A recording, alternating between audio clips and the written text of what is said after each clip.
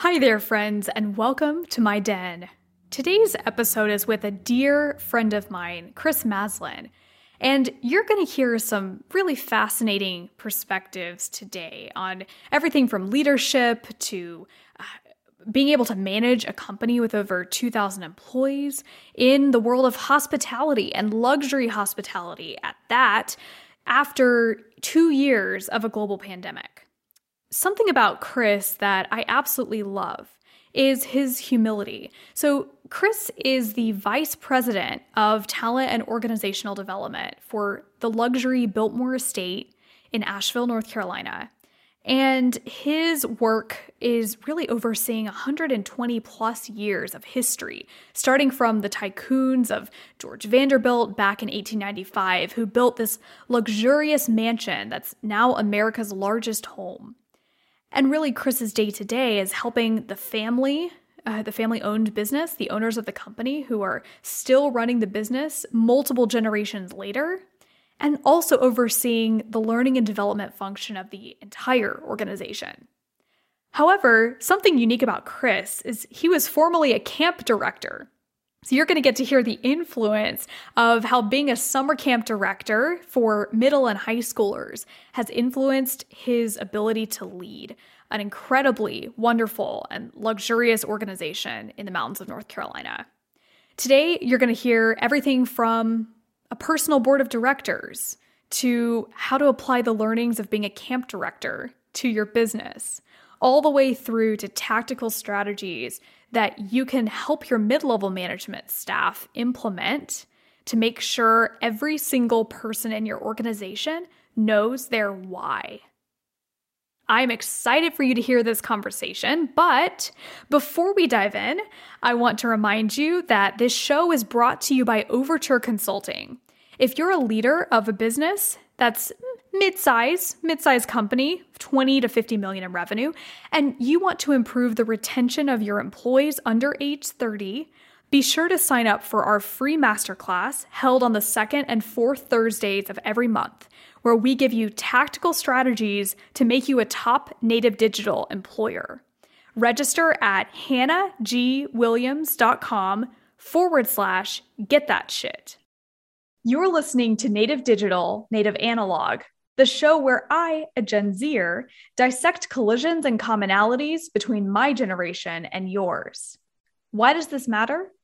There are now more native digitals than native analogs, and it's the native digitals who are rewriting every way we work, think, and play.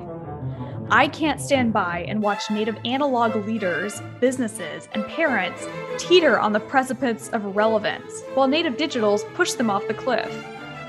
I believe that if you don't have a native digital on your board of directors, your leadership team, or one that's paid to pester you like a fly in your ear, you won't survive. Let's change that today.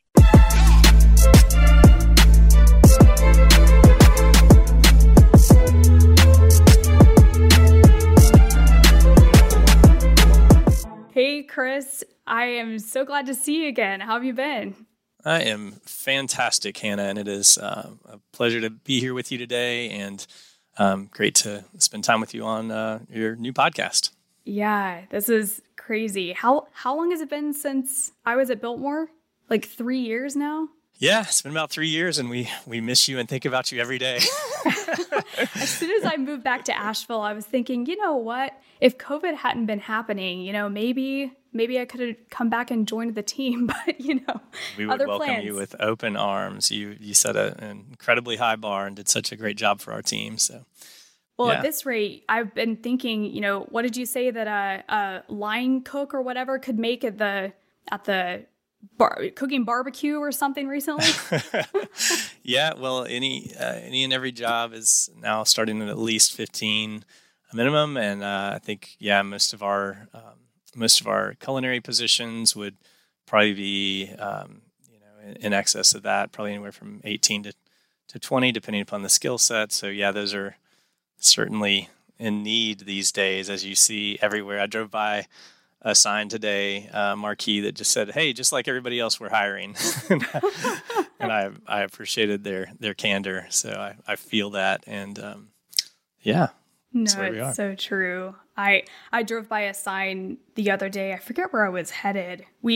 Michael and I went to Greenville for New Year's Eve. We went to a 20s party with my sister and got dressed up in flapper outfits, and it was like a ballroom dance. It was a blast. But on the way, there was a sign that said, "No mask, getting fired for no vax, come work for Axe," or whatever the company was. They made it rhyme. It was pretty hilarious. Everybody's got a pitch these days. And yes, any job you can imagine could probably be yours right now. So I know. It's insane. How are your kids holding up with everything? Are they headed back to school? Yes, they're in good shape. We've been really, really blessed with that. They're in a great school that's been, I think, on their game as far as COVID, which has also allowed our kids to stay in school, at least this year. And they're loving it. They're doing great. We now have a teenager. So our daughter just turned 13. Our son just turned 10. And they are just living their best lives and doing great. I can't believe you've got a teenager.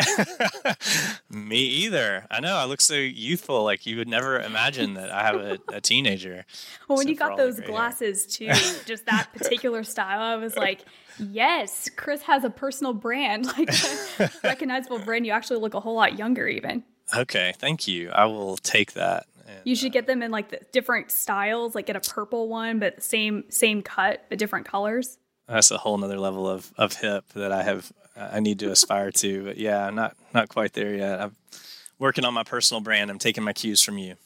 Oh, well, I mean, if I've got the native digital thing going, I'm still working on mine too. So, we're all building the brand every single day, right? I mean, I think that's what's so important for people to remember, and I remind myself of each day. I don't want to get too tangential, but it's like, the personal brand thing can sound really self-serving and sound like such a businessy kind of angle that I think people are coming to the table with right now in the age of influencers and everybody's an expert kind of thing. But when I think about like what a personal brand really is and should be, it's just simply the way that you show up, right? It's just simply the way that you show up in life with the people that you experience, whether they're in person or whether they're digital. Is that like, are you about what you say you're about? Are you walking your own talk? And that's the kind of brand that I want to be about, and I think you do too. I know that about you and your character. It's just about, is your character being presented in a way that models your values and your purpose. So I think that's where you and I are fully aligned, and that's what we're seeking to do, as opposed to just having another angle on branding. Where do you feel like people lose that touch with being showing up a certain way? Sorry, I have a train outside of our office. It's the train. Yes, many good memories that you have. Let it play so everyone can hear what we're. That's the train that we used to deal with all the time. So I haven't heard that in a while.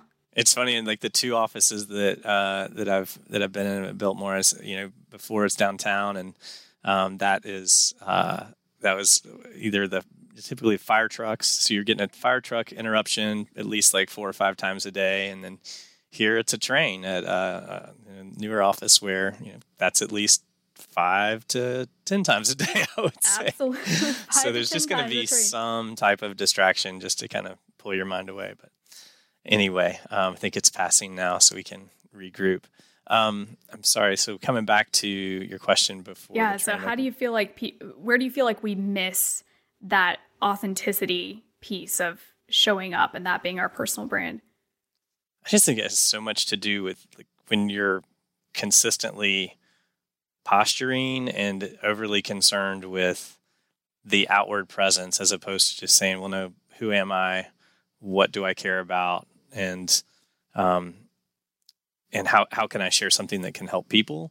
When just the motivations are pure, then it's an effective brand, and it's put out into the world in a way that people connect with.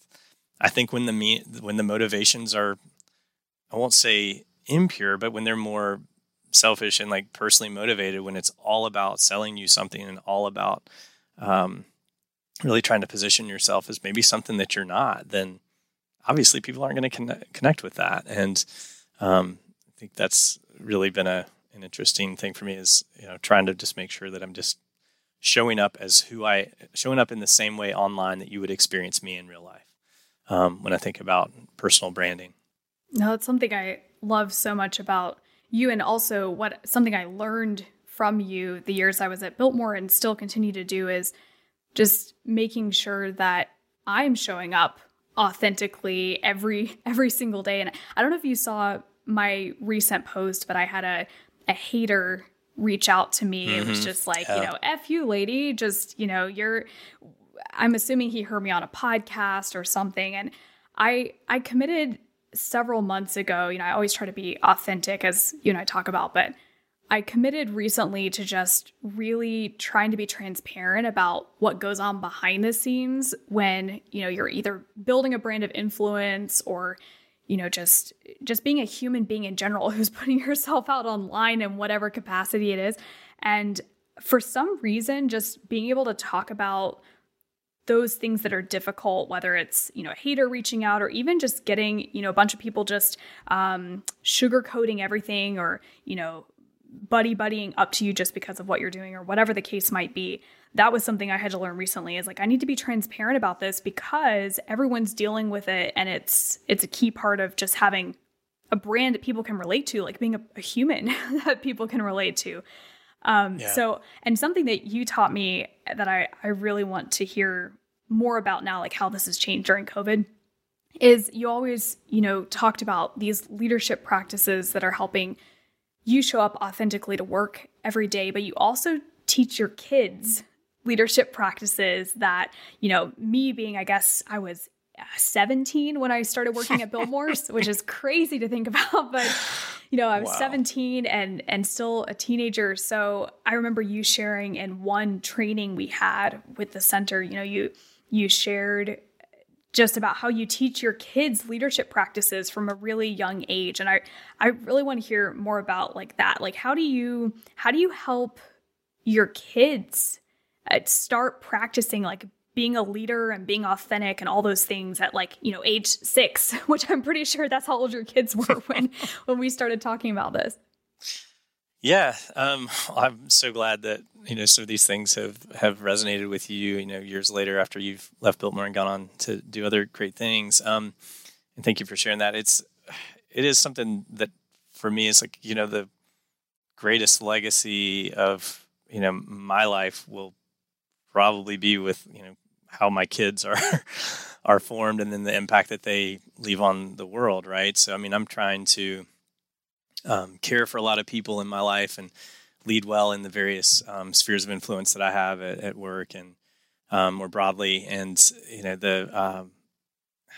but at the end of the day, like the people that I really am passionate about, like leaving a dent on the world with are my kids and my wife. And so, yeah, it began, I think, just more as a early on conversation of trying to be more reflective regularly with them about the way that they process the world and the way that they think about living with intentionality. And so, one of the simplest things that we do as a family is thinking about dinner time conversation. And it can happen at the dinner table. It can happen in the car. It can happen anywhere. It can happen at the end of the day. And these are, also journaling practices and things that could be incorporated for an individual. But so often we think about like a dinner table conversation, which is like, how was your day? How did school go? And the stuff that you would ordinarily, like maybe ask your kids. And you may be fortunate to get a grunt.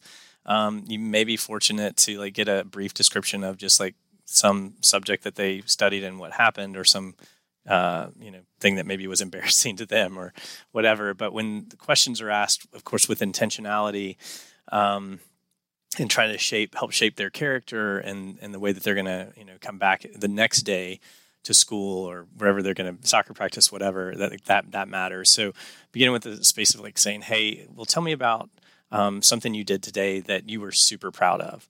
So asking questions like that, like, what did you do today that you were super proud of? And what is something you did today that brought you a lot of joy? What is something you did today that you learned and that you like, and not just a school subject, but like something that actually like you learned maybe a life lesson. asking them things that would, help them reflect on their, sense of gratitude for the world. What are the things that we're like actually thankful for that we can point back to, like things that came your way today that we want to give thanks for. And then specifically highlighting, like, who did you help today? How did you take all these gifts that you've been given, all the opportunities you had? Who are the people that you helped? How did you help them today? And for our kids at early ages, that was as simple as, were you like leader of the day? Did you get to hold the door open for the class as they all came through? Did you there's all sorts of opportunities that actually kids are given at school to shape their leadership behaviors. And encouraging them to like think about just the kids that are ostracized or the kids on the fringes, and are they moving towards those people?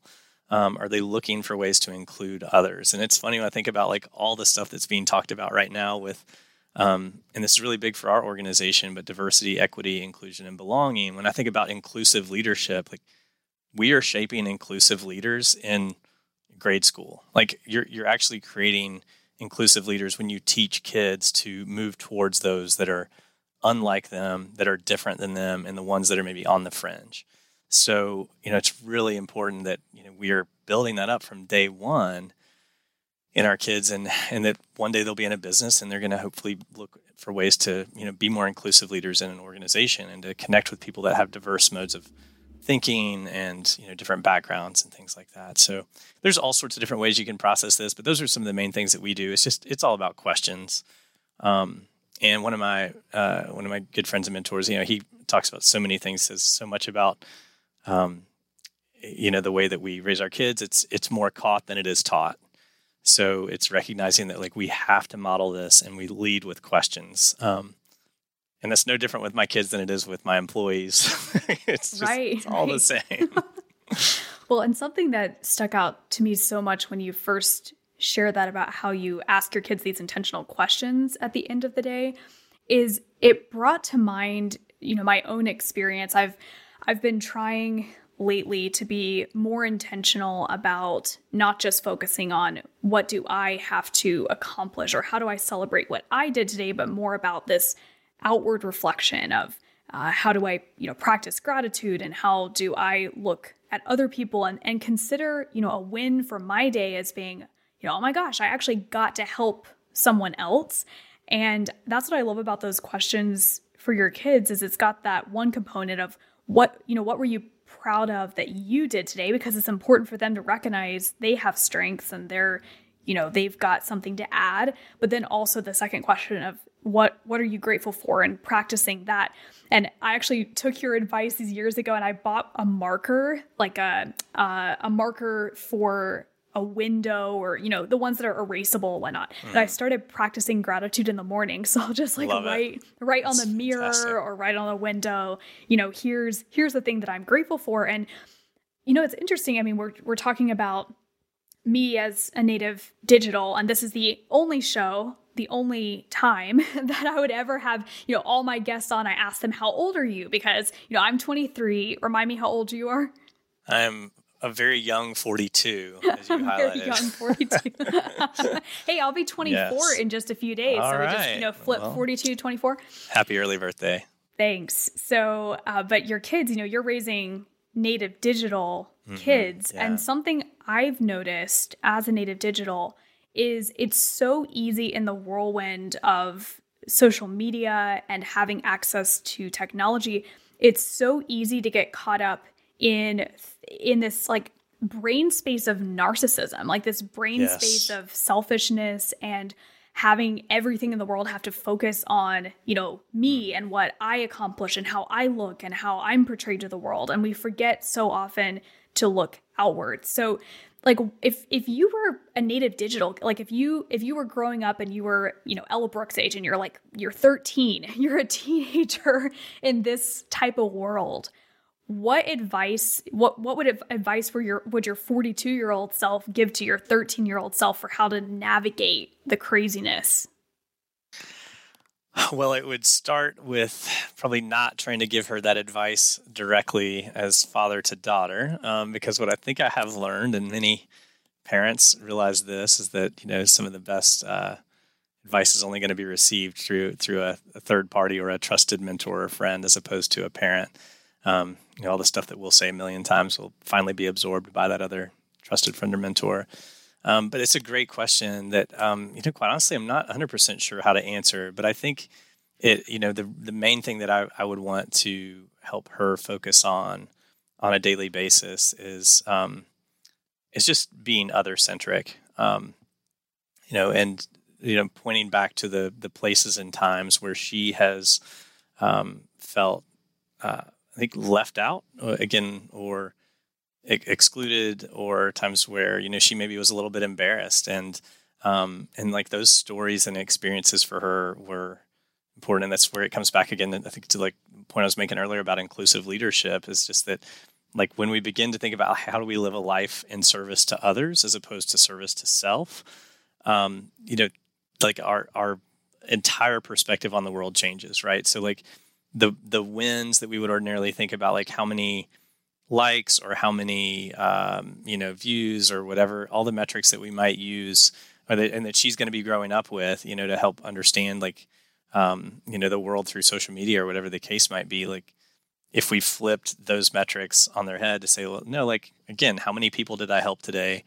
How many people did I have a meaningful conversation with today? How many people did I pause long enough to like actively listen to them to where I could like repeat back what I heard from them in terms of their story or their struggles or, just something they're experiencing right now? It's like, ideally we would be measuring things in the meaningful experiences that we have with others and the way that we make other people feel, as opposed to just the things that are validating the way that we look in the world.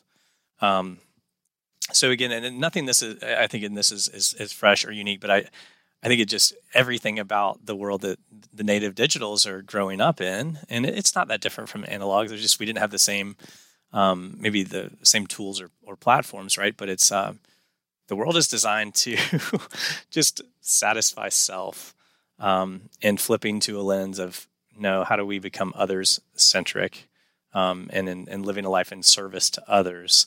That's the perspective that we should each have, right? And that's how we leave a lasting legacy. That's how we, I think, live a more meaningful and impactful life. Well, and something that you said, I mean, I can just imagine if every child was putting that in practice, can you imagine the middle school conversations of all these, essentially little adults walking around asking their friends, how are you really, tell me your story, tell me what's been going on, instead of, oh my gosh, did you see the new, outfit I got the other day and how great I looked compared to, my friend who posted online the other day. I heard a conversation with, as you know, I have the 15-year-old brother and a 17-year-old sister. And when they get together with their friends and they're all, on their phones and they're comparing Instagram posts and all of that, it's very fascinating to hear the types of conversations that happen, which, I was not immune to as a teenager either, where, they're just comparing every little detail. I mean, scrutinizing the way that a friend's leg looked in a picture, or scrutinizing how, they had one piece of hair flying in the breeze out, that didn't look like Yikes. It was put together.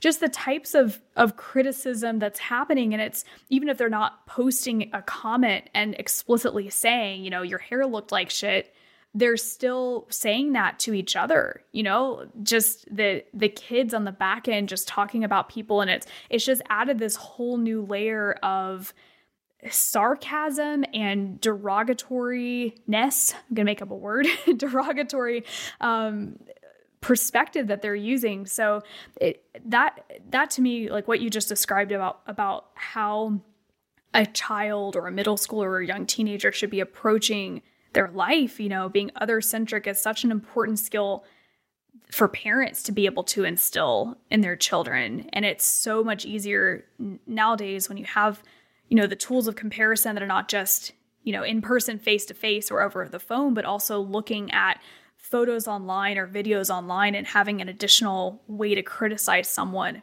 It's to me, there's some components of it that are incredibly fascinating and others that are really sad. So, I'm really curious to kind of jump back in time a little bit for you too, or like to hear your story. Cause I don't think I've ever really asked you much about your experience before Biltmore. Like, it's so easy to talk about Biltmore because we had these common shared experiences, and obviously there's so much happening in recruiting and retention and all that. But what happened before Biltmore? Where were you? What do you do? And what was your role, and how'd you get to Biltmore? Yeah, so thanks for asking. And it is it feels like ancient history now. I just had a thing pop up, and it was like, oh, yeah, 15 years at Biltmore. I was like, what? I had the very hard realization that I've been here that long, and it's been an incredible ride, and I'm very grateful for the opportunities I've been given. But yeah, the season before was super formative and impactful for me. So the job position that I held prior to Biltmore was actually a camp director about just 20 minutes down the road at a place called Ridgecrest Summer Camps. And there are 2 camps there. And I was actually, my formal role was as assistant director for both camps, and grew up at these camps. And it was a fantastically wonderful experience for me. And so getting to be there as on full-time staff year round, getting to recruit staff and kind of work through that and develop those staff, and also bring campers in was a wonderful experience. And I did some work with a number of financial institutions prior, and also did grad school and a handful of things before as well. But that was the most formative job prior to Biltmore, and it's what gave me a platform for coming here. And it was something that I realized has shaped me into who I am today, and in a really big way in terms of understanding relationships and that whole idea of really trying to be other-centric, helping form my core values, my purpose. And then it allowed me to build relationships that actually led me to Biltmore. I wasn't actually looking for a job change or anything else, but I was asked to interview for a role, basically because of the network that I had built and the personal brand I believe that I had established, where I had the credibility to be asked to interview for a role here, and came on, and again have now been here 15 years. Okay, so, I have to ask, camp director Chris, back 15 years ago, when you were camp directing, what types of games did you guys play at camp 15 years ago? So, the big one is Foursquare. It's still kind of it is the thing there. Yeah, it's just the thing at this camp, oddly enough. All the others are just crazy, fun, creative games that all actually had, I think, again, elements of team dynamics, leadership, interpersonal dynamics as well. All those things are kind of baked into all these games and activities. And there's just no better place to really become independent and figure out who you are than camp. I wish every single kid in the world had an opportunity to go to a sleepaway camp and have that experience. It is super powerful, and certainly was important for me. But yeah, Foursquare was really big, and there are all these other it's big, fun, crazy, creative games that we got to do there that were a blast. But yeah, I remember when I went to summer camp, I guess I went in middle and high school, and, I was homeschooled. So we had, I think it was 6 days. It was prior to the normal summer camp season. So early May, I believe it was. And funny story, I had this experience where we'd be playing one of the big group lawn games, all 400 campers or however many there were would get together in the biggest field. And I forget the name of the game, but it was a game where we were divided into teams, and you had to essentially cross enemy lines, between the 6 quadrants or whatnot, to collect different objects and, run back and tag your base. Well, I was probably 8 or 9 years old. No, I had to have been older than that. I was old enough to have a crush, so I think I was 11 maybe. And I had a crush on this guy who was on an opposite team, and he was probably in the quadrant next to me. And there was this big guy at camp, he was probably 15 or 16, probably weighed over 200 pounds, just a big, monstrous guy for me at, 10 or 11 years old.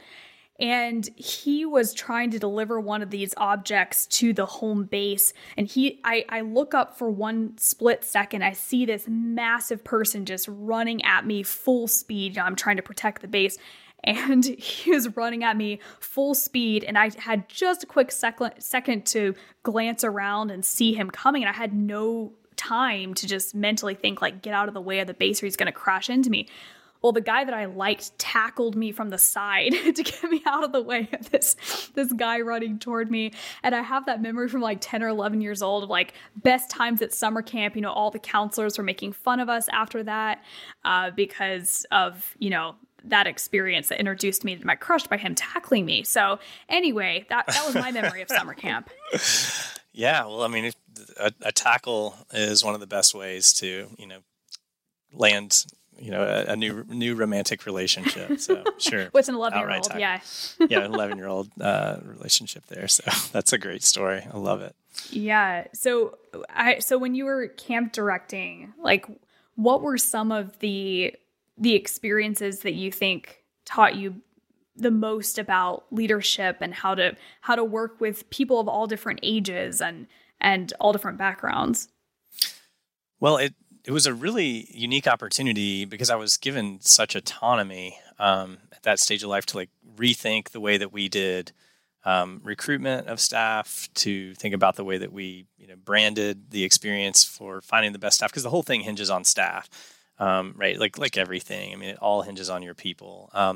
That is the business model. Like everybody can do crazy games and have zip lines or a lake or this or that, but like the quality of the staff, that's the frontline experience for the end client, which is the kid and ultimately the parent. So I think the way that we got to rethink that, that was huge, and really designing a staff training that was much more intentional in the way that we set that group up to like help them understand themselves in the way that they were going to be present for these kids that summer, and rethinking maybe even the assumptions that they were coming to the table with. But it was tremendous for me when you think about the fact that these camps effectively parents come and hand over their most precious asset, for a week or two or more, to college students. It's bananas. I mean, why does anybody in their right mind do it? But it's because, again, these college students can convey life lessons and experiences in a way that, again, a parent or, a teacher never could.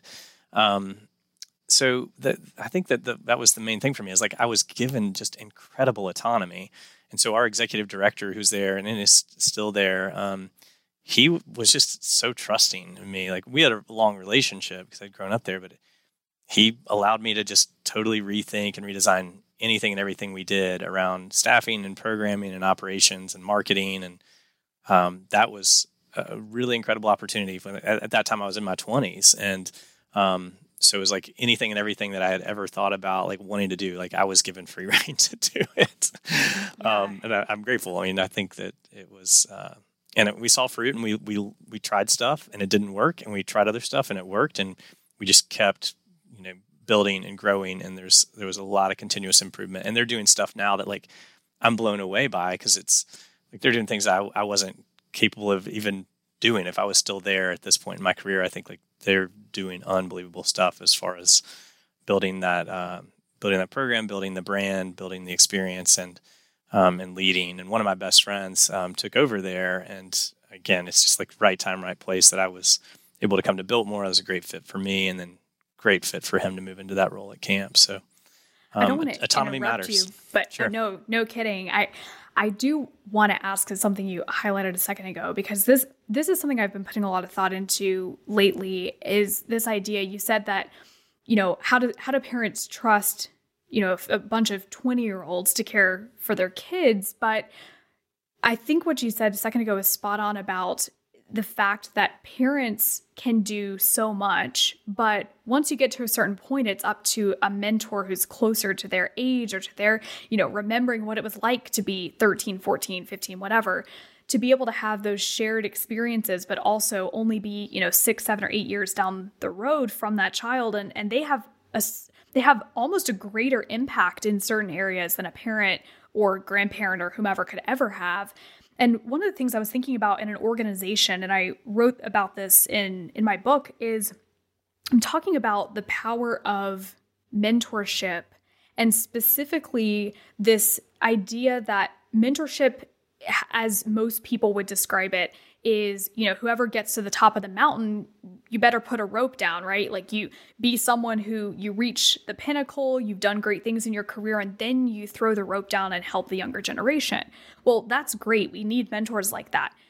But I don't think we have enough conversations about this middle type of mentorship that exists between people who are much closer together in terms of their life experience or how, their ages. So, for example, say you have, a 22-year-old who just graduated, or even a 20-year-old intern who's in school, they're probably going to gain more from a mentor in certain areas who's, 27, 28, maybe 30, someone who can say, you know what, I was at this company in the same position you're in just a few years ago, and let me show you some of the things that helped me be successful, versus having a mentor, as many organizations structure them, who is, 10 or 15 or 20 years older, who's had a whole lot more tenure and experience mentoring someone younger.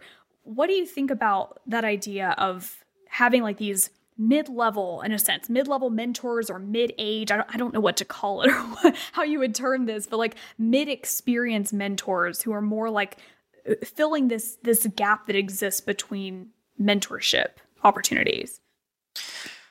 I think there's so many opportunities for mentors, right? And it doesn't have to be, the mentor doesn't ever have to be an expert to be a mentor. That's where I think it's actually like maybe more like 3 levels of mentorship. It may be the much more senior person that has like experienced a lot of life and is way ahead of you in life. And then there's like the person that's maybe just more that mid-level that you're talking about. And then there's the fact that like a whole lot of mentors can actually just be really wise friends that are maybe the same stage of life as you right now, but like they're the ones that are willing to ask you really hard questions and challenge you and like push you on things and make you uncomfortable.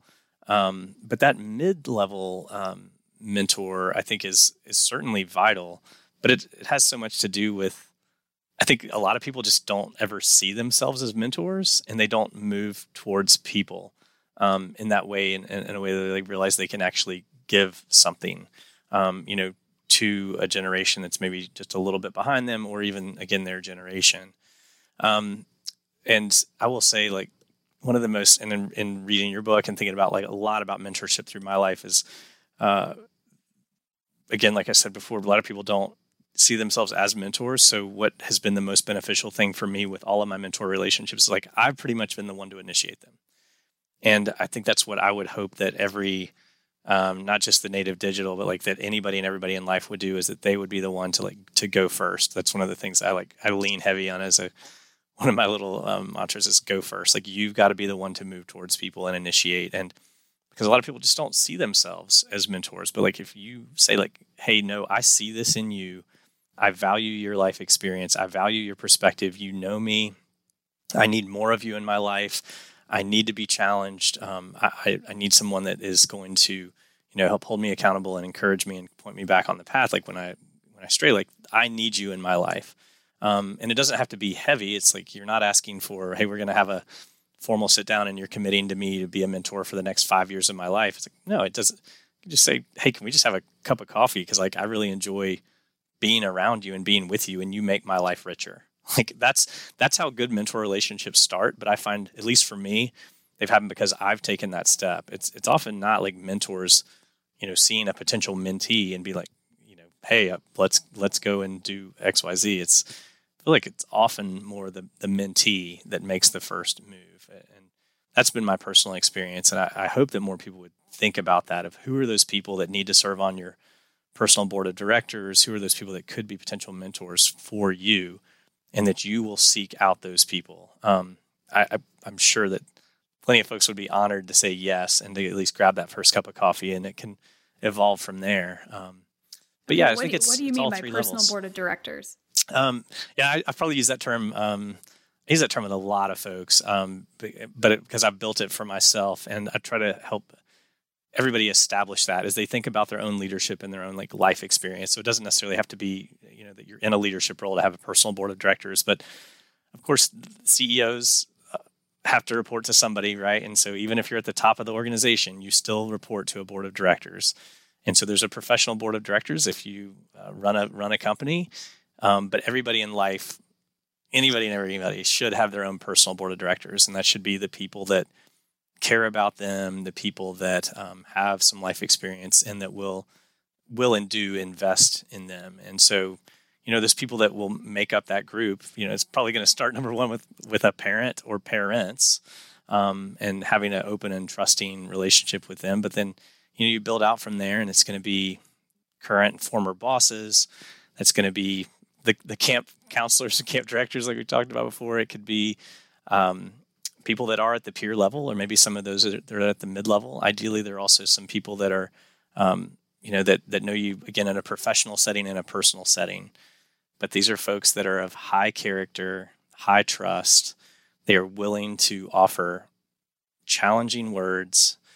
They see into you things that you won't see into yourself. Like they see your blind spots, and they see your gifts, and they can help call out your gifts and say, like, this is how you can and should use your gifts.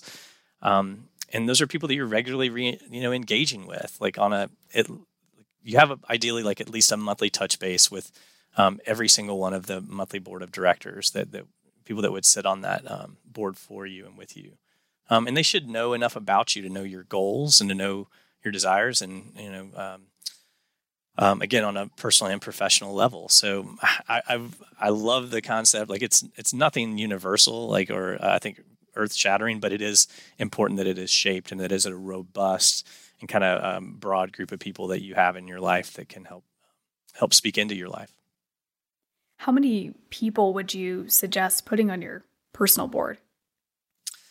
I think if you're just starting out, I mean, it's probably just going to be like 3 to 5. And then as that evolves over time, it can get up to like 10 or 12. Like I'm at a place where I've got a solid 12 folks on that board for me right now that I'm connecting with quite regularly. And again, I'm sharing my goals, my struggles, and anything and everything with them. And I am consistently challenged by those people. And it is so easy to become comfortable. And, podcasts and books and, all these things that we do try and, take in and drink up as self-improvement mechanisms, like they'll only get you so far unless you have like actual humans that are kicking your butt and also encouraging you. So it's both support and accountability. So true, so true. And it's funny you say this, because one of the beliefs that I hold very strongly, and it's actually the kind of the synopsis for this podcast, and it's one of the main reasons I'm doing this, is I believe that for me being, a native digital and looking out into the world of companies that are dying, and I actually, one of the things I'm going to be doing on this podcast as I get to talk with more and more people is I'm developing Hannah's hit list. So these are the companies that are they're failing to adapt to the new generation, whether that's new generation of consumers or employees or whatever it might be. But one of the beliefs I hold very strongly is that if companies don't have a native digital voice on their leadership team, their projects, their board of directors, then they're going to become irrelevant. But what you made me think of just now is it's not just important to have a native digital on your company board of directors, it's important to have one in your personal board of directors. So, I'm thinking about all the leaders I know who tend to gain the most, mentorship and influence and guidance from people older than them. And I would encourage, next time I even speak with these people is to look down and think, how can I learn from my kid, or, from something that a friend of my child or my grandchild said recently that really made me think. And it made me, it makes me want to ask you, like, is there anything that your kids have said recently that has made you just stop for a second and think,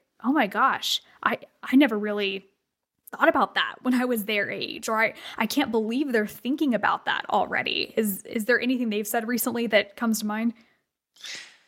not sure that I can point to any one thing, but I do see in both of them like a level of curiosity about the world that I'm grateful for and that is inspiring. So, and that's just one of those things we're like really trying to instill in our kids more than anything is just a sense of curiosity. It's curiosity again about the world and about people, right? And so much of your movement with radical empathy it starts from a place of curiosity. It starts with like the person that I'm interacting with right here, right now. Like, what can I learn from this person in this moment? Like that to believe, if you start with this belief that like whoever you're talking to or even people that you might pass and, be in the same room with at any point in time, like there's got to be something I can learn from this person. And what could that be? And that can start with, hey, tell me your story.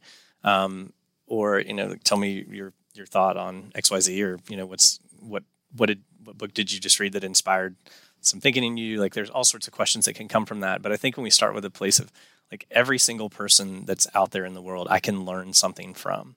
And that begins with curiosity, right? That it changes the way that we pursue relationships and it changes the way that we think about people. And it also helps shift the focus again to be more other-centric than me-centric. I imagine you had to have learned so much of that from being a camp director because you had no option, right? All these kids around like, Hey, what did they call you?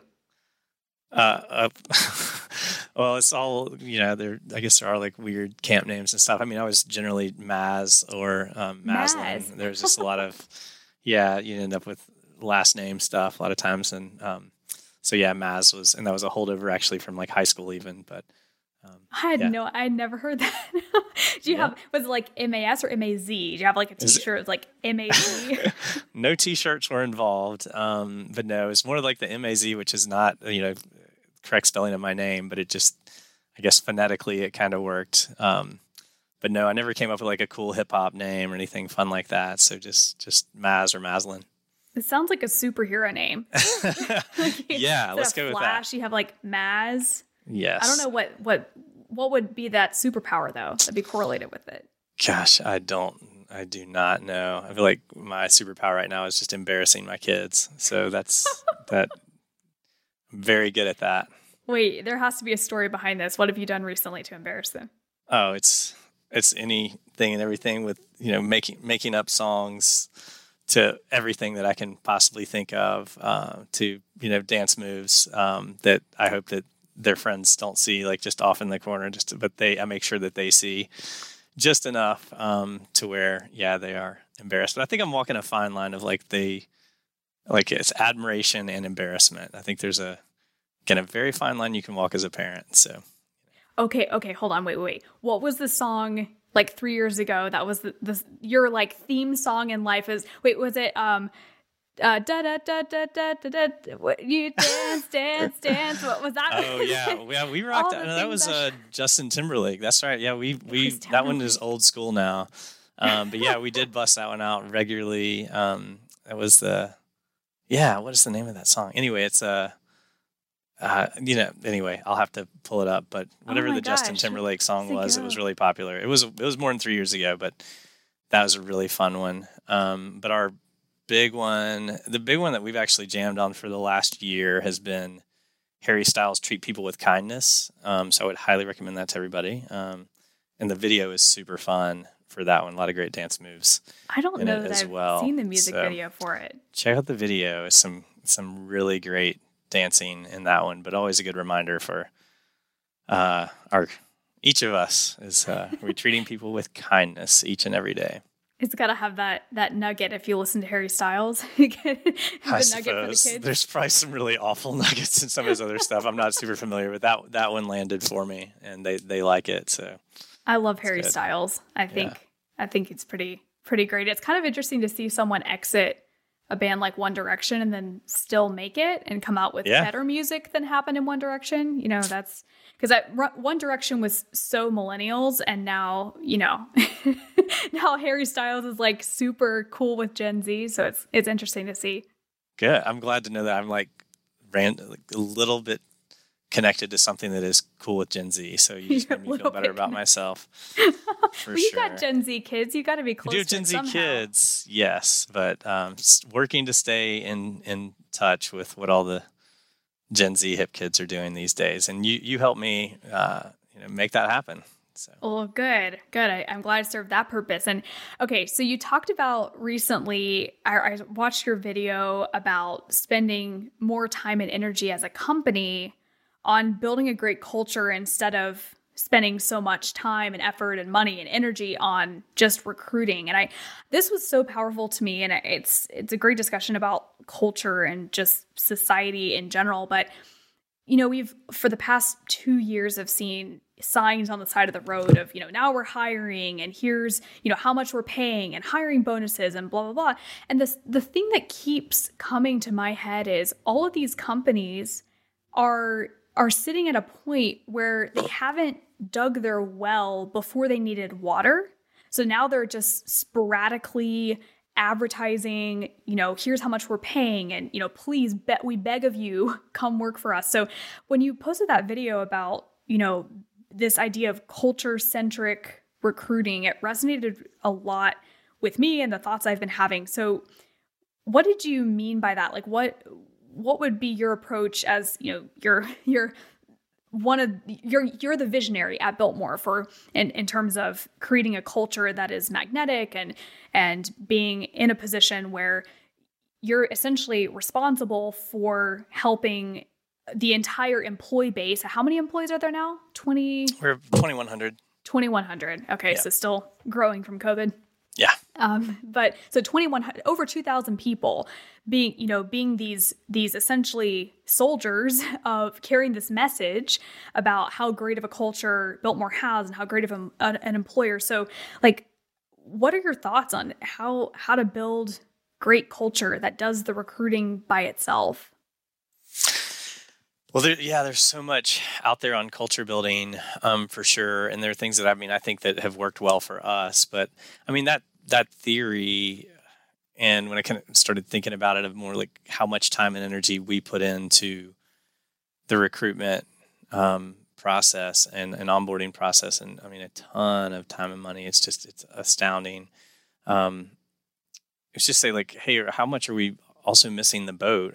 Us as a company, but I think most companies missing the boat on just saying here, are you putting in as much, if not more time into just becoming a great company that people want to come work for and where your culture is magnetic. And for us, even in an age of a million different ways to recruit people and connect with people now, the number one way that we still find people at Biltmore is still referrals, right? So, and I think great businesses, ideally that should be your target. I think for all businesses, your number one recruiting channel, you should aspire to make sure it's still referrals. Always is referrals. And I think if you're doing things right, it will be. So that's still top for us, and we want it to maintain that. But the only way that we're going to get referrals, the only way that we're going to find more great people for Biltmore is if we're providing a great employee experience in the first place. And if we have our culture right, if we have our values right, if we have if the DNA of the company actually walks the talk, then people are going to actually make those referrals for us and bring us the best people that are like them and that already get the culture, and that get the purpose and mission of the company. So in terms of actually building that culture, where I think we begin is it's very much it's starting with why. Cynic didn't invent that. That's been around forever. He made a ton of money off of it. Hats off to him. But it's just being a purpose-driven organization, right? So, and we believe that we are all about preservation. That is our purpose for being as a company, and we do it through gracious hospitality. So it kind of speaks to the why and the how. But we want to be around. We've been around for 125 years now.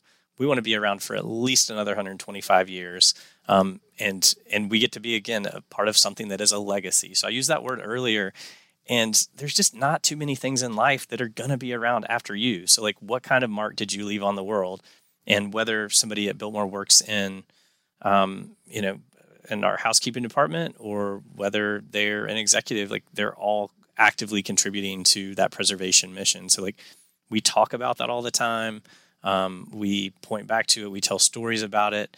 And we are making sure that everybody understands and feels connected to the big picture mission, and they understand like how their role contributes. So I think that's such a big thing, is like every single employee needs to understand like how their role actually contributes to the mission of the organization. So it's not enough to just say, hey, this is our mission. It's no, how does your job, how do you contribute directly to the mission? And then like, what is your why individually? So there's kind of the organizational why and there's the personal why. And so getting our leaders and direct like frontline supervisors to talk with employees about that. So they're actively, connecting the dots, helping connect the dots for employees between themselves and the organizational why, but then also pointing back to their personal why and helping them discover that and live out of that. And then we made it a point a number of years ago to find like, again, simple tools to help our leaders find ways to engage employees in meaningful conversation and again connect them to like what matters. So for us, like our long-range corporate goals are built around employee engagement, guest satisfaction, and organizational performance. So a lot of that is, again, not unique to Biltmore, but we wanted to say, okay, how can we make this applicable on a daily basis? Is if we're trying to provide a great employee experience and focus on employee engagement, and again, all this connects back to culture, then one of the questions that we want managers and leaders to be asking their employees, like ideally on a daily basis, is number one, hey, how did you help support your teammates today? Like, tell me, just like the questions I was asking earlier about to my kids, like we've built some systems and we're trying to regularly push these questions out to our folks to say, what did you do today? Like just one thing you did to actively support your teammates, like the people that you serve on a team with. What did you do to help support them? And we know that if everybody is supporting one another and holding each other mutually accountable and leaning into their strengths, like that's great. Like that's going to help us achieve our employee engagement objective, our long-range goal, right, of employee engagement, and building a fantastic employee experience. And then secondly, that guest satisfaction, long-range corporate goal for us, and really something that we believe, again, drives the preservation mission, was to have our managers and frontline supervisors ask, hey, what is one thing you did today to provide gracious hospitality to our guests? So did you do just one thing you did today to provide an amazing wow kind of experience, or we call it profitable wow, like always balancing the making sure that like the wow is something that can also be profitable and help further the organization's mission. But what's one thing you did to really knock the socks off of our guests today? And if they're actively thinking about that, whether they're front or back of house, then they can make that happen. And as long as we're empowering them in that way, they can do it too. And then third, on the organizational performance, again, we tie this back to our mission and say, hey, what's one thing you did today to create a profit for preservation, right? So the profit for preservation is really critical for us. Like the only way that we sustain Biltmore for another 125 years is through generating a profit. We're a privately held, family-owned company. We're not for, we don't get any government funding. It is all us. So we have to generate a profit for the company to be viable into the future. But we want everybody to be thinking about, how are you a good steward of the resources that you were given today? Did you help provide, the right product or service at the right time for that guest so that it generated the appropriate profit for the business that day? So if each and every one of our employees can be thinking about and then acting upon those three questions, and they're being coached and encouraged by their frontline supervisors and even by other people in the organization at the peer level, like if they're doing those three things, like they get it. They're crushing it. And that's what we want to see. And that creates the employee experience, that creates the culture that we want to have, that then leads to more referrals, more people coming in that will deliver the Biltmore experience to our guests, that again will have a business that is here and an experience that's here for generations to come. So long way of answering your question, but I hope that makes sense. Again, it's all about the power of questions, and it's all about trying to really be intentional about the way that we set up our leaders to engage their employees, even in small, kind of micro ways, not microwaves, little micro opportunities, we'll say, on a daily basis to help make that happen. I mean, it makes complete sense that Biltmore is a best and brightest employer for 2 or 3 years in a row now on that list. Yeah, I think we've done that for 3 years running, and hope to achieve that again this year.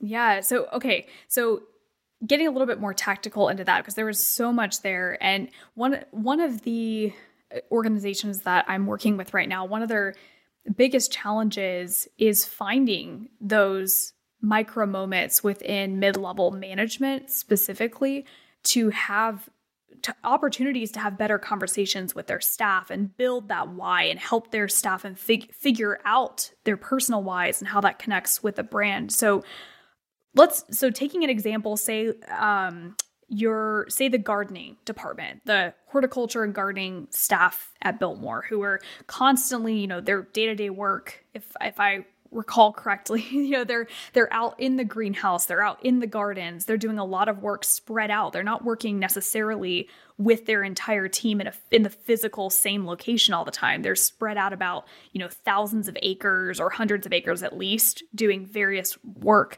So what does it look like in that department? For example, what would a leader do, a mid-level leader who's trying to instill these practices of asking better questions and helping people find their why? What would that look like on a daily basis? I think again, we talked about a little bit about strengths and looking at ways to call out, like identify and call out and encourage strengths in people regularly. So it's another big part of what we're seeking to do is to get our leaders to identify the strengths and to say, like, hey, this is how I see you living out of those strengths. And then helping connect those back to the big picture.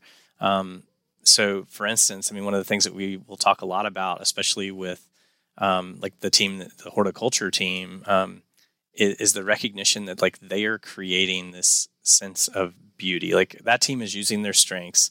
Like they have vision, they have design sense, they have patience. There's so much that just like that is kind of natural and intuitive for that job.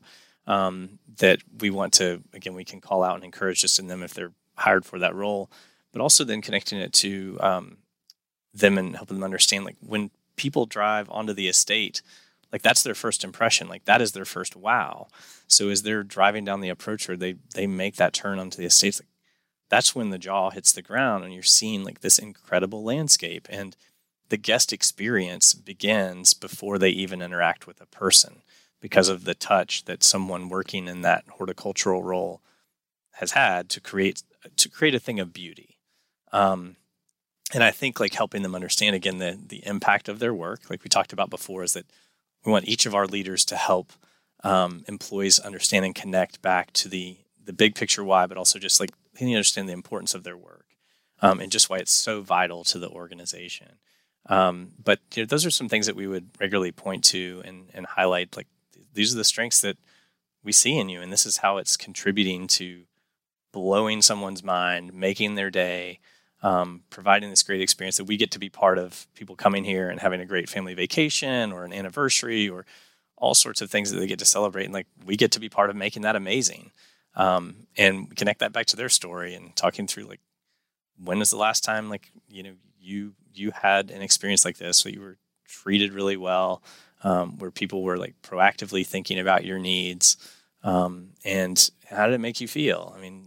We want to. So I want to pause you there for a second, because when you say we, are you saying like the training team is helping instill that, or is this the manager, like the frontline manager who's managing, say, the division of the horticulture team that's taking care of the greenhouse? Are they in a huddle in the morning asking these types of questions? Yeah, it's both and. It's definitely ingrained throughout our learning and development, and all of the stuff that they push out. These are elements that are part of their programming. But where the rubber meets the road is really with the frontline leaders. And so those are, yes, part of daily stand-up meetings, part of just regular conversations. And we're revising our performance management process right now to be more coaching-based and more collaborative in that way with employees, like to help hit on these type of opportunities as well. So it's much more about that relationship between a direct supervisor and an employee. That helps a lot. And one thing that I love about Biltmore and just about all the work that I got to do years ago was, even though from the outside Biltmore is seen as, you're on the list of best and brightest employers, and we're seen as, a pinnacle of hospitality and the top of the game. I love how you talk about this idea that you use words like we're working on this or we're trying this. I mean, every time I speak with an organization who looks at my background at Biltmore and they say, oh my gosh, if we could just get to where Biltmore is, that would be the pinnacle of our success. And my thought process is, yes, absolutely, get to where Biltmore is. But then the part of getting to where Biltmore is understanding that you're never fully arrived. You're always adapting and changing. And you can hear it from the lips of Chris Maslin, who's the VP over talent and organizational development. And it's just, that's what's amazing, just this sense of humility and constant change. And it's so important for organizations to understand that type of progressive change is so important on the employer side, but it's also so critical on the consumer side, like understanding how do we as organizations adapt to the native digital generation and connecting with a younger consumer audience, whether it's through, online products or taking an experience out of the physical and into the digital. Like, what do those things look like? And I'm sure we could talk for hours about that piece and what Biltmore's thinking about in terms of what direction to even head with the physical experience and the digital experience. But anyway, it's been like an hour, so we need to wrap this up. But I've so enjoyed this conversation, and I really would love to. I mean, I know you and I will probably have lunch in a few weeks and keep going, but I think so many of these things that we've talked about, like your camp experience and being a director all the way up to now running a hospitality organization and seeing how the impact of COVID has shaped employment and that direction is just fascinating. So I'm so glad I get to learn from you all the time.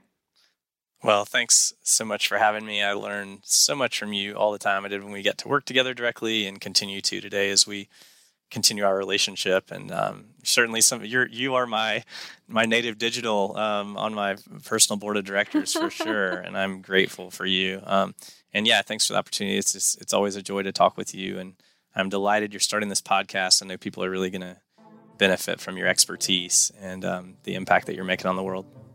Appreciate that, Chris. All right. See you next time. All right. Take care. Happy New Year. Thanks for listening to the Native Digital, Native Analog show. If you enjoyed this episode, I'd really appreciate it if you would subscribe, leave a rating and review, and tell your friends. If you're looking to connect and talk more about attracting and retaining Native Digitals, you can reach me at hannahgwilliams.com. Thanks again, and I'll see you next time.